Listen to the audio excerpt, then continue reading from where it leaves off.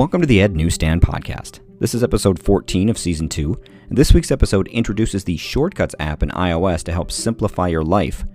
Siri Shortcuts help deliver a quick way to get things done with your apps with just a tap or simply by asking Siri.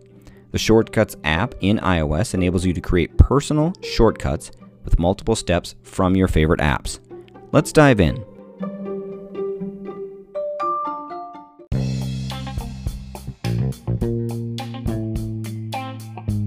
To get started talking about shortcuts, let's give you a little bit of background first. A shortcut provides a quick way to get things done with your apps with just a simple tap, or you can do it by asking Siri. Shortcuts can automate a wide variety of things like picking a random name, moving text around, creating notes. A lot of different uses for using your shortcuts. They're designed to save you time and take the tasks that you would do on a daily basis or with a lot of regularity and then just automate them. You can link them with Siri by just saying, "Hey Siri." If you want to use them for your classroom, though, there is some really big potential out there, and there's a book that I'm going to tell you about here coming up. But you can do all sorts of things using shortcuts specifically for your classroom. To understand shortcuts, though, they are made using blocks named action, and each shortcut is built from a series of actions, and each action then performs a particular function. When you run a shortcut, each action runs in order from the first to the last action, so you are kind of essentially coding a shortcut through the app. You arrange the actions that perform individual tasks in such a specific way that you can define how the shortcut specifically behaves. Actions then are considered the building blocks of a shortcut, so the ones that you pick and the order are specifically key to making shortcuts fit your needs. The Shortcuts app is native to iOS both on the iPad and on the iPhone. To get started, you open up the Shortcuts app on your iOS device, and if you don't have any shortcuts in there specifically, you can go to the gallery and start to search for shortcuts.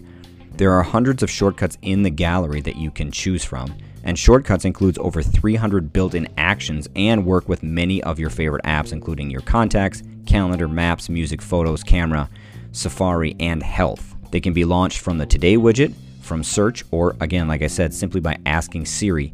You can even add an app icon to your home screen for your favorite shortcuts. Shortcuts open up incredible possibilities to automate things you regularly do on your iPhone and iPad. When you go into the gallery is sectioned off by a lot of different areas. First of all, there are shortcuts that have kind of been tailored for you. So you can look at the Waze app, you can create a tweet, you can resume a podcast in your favorite podcast app from where you were at. There are also broken down into categories, so there are gallery shortcut essentials, like creating a meeting note or setting an auto output. There are shortcuts for your morning routine. There are quick shortcuts to open an app on your Apple TV or wake up your Apple TV. There are featured shortcuts, like searching a link on Twitter, opening the iTunes store. You can explore Apple Music with shortcuts. There are healthy shortcuts that you can use, like logging your water intake for the day. There are shortcuts to help put on your calendar. There are shortcuts for reading later, like opening URLs or opening random Instapaper articles. There are OmniFocus shortcuts, around the house shortcuts, photograph, tools for making music. You can look at things on the interweb, it is called, as a section in the shortcuts. There are shortcuts built for news junkies. You can learn something new. There are shortcuts to help you collaborate better using your clipboard, utilizing the writer's toolbox, creating GIFs, and working with Evernote. So as you peruse your Shortcuts app, you can simply search in the gallery for things you want to do, or you can try and build your own through the automation. I think we'll save the deep dive automation for another podcast. This podcast, I just really want to touch on the Shortcuts app and give you some ideas about things that might be out there specifically for you to start trying the ones that are already built in the gallery for you to get a sense of the Shortcuts app and then kind of work from there.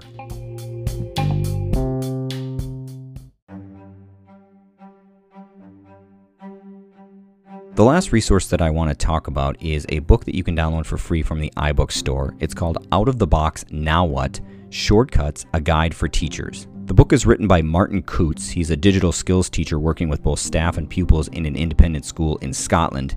He is an Apple Distinguished Educator, and he advises on the ways in which technology can be used to enhance the creative experiences that students have in class. Martin's book is all about the shortcuts. He says shortcuts are quickly becoming used in classrooms using iPad for teaching and learning. They can be quite daunting to someone who has never used them before. The book is aimed at teachers who have never used shortcuts but would like to know more. From how to build the first one to 5 essential shortcuts for the classroom, he says that this specific book that you can download, again, for free, has you covered. As I went through the book, there were specifically 5 shortcuts that I wanted to touch on quickly. So the 5 shortcuts that I think, there are more than just the 5 shortcuts, but the 5 that I found specifically that I thought worked really, really well with individuals both in the classroom and in personal life were the shortened URL. So if you've ever found a URL on Safari and you're like, well, that's too long, I can't have my students type that in, or I want to share this, but it's way too long. He's created a custom shortened URL shortcut that you can download.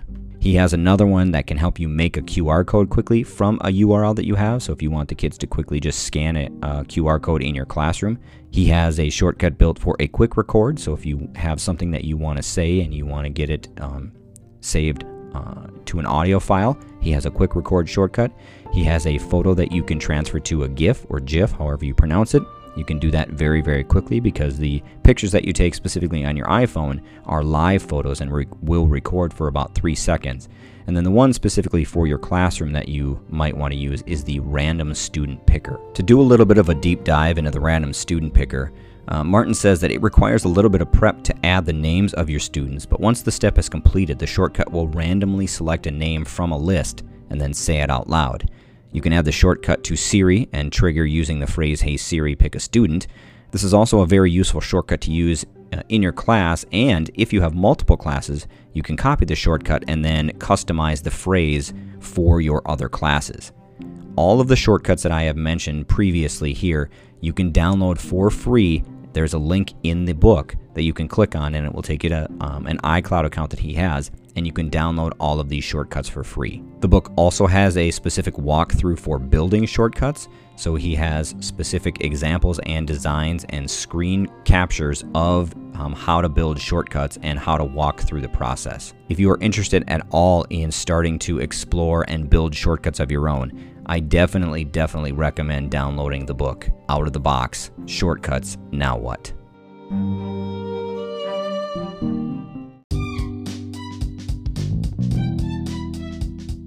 Thank you for listening this week. Please share your thoughts about this podcast by contacting me on the show page on Anchor FM or send me a message on social media. You can find me at Reynolds Troy on Twitter or at EdNewsstand on Instagram. The app for the podcast can be downloaded by going to ednewsstand.glideapp.io and saving the app to your home screen. I encourage you, as always, to take a deeper dive into the resources linked over on my newsletter. Next week's podcast, I will recap the Impact Education Technology Conference going on in Minneapolis. If you're attending the conference, I'm presenting 2 sessions Monday morning. First session is about Smart Notebook and the Smart Online Learning Suite, and the second presentation is a poster session on Google Slides. Until next time.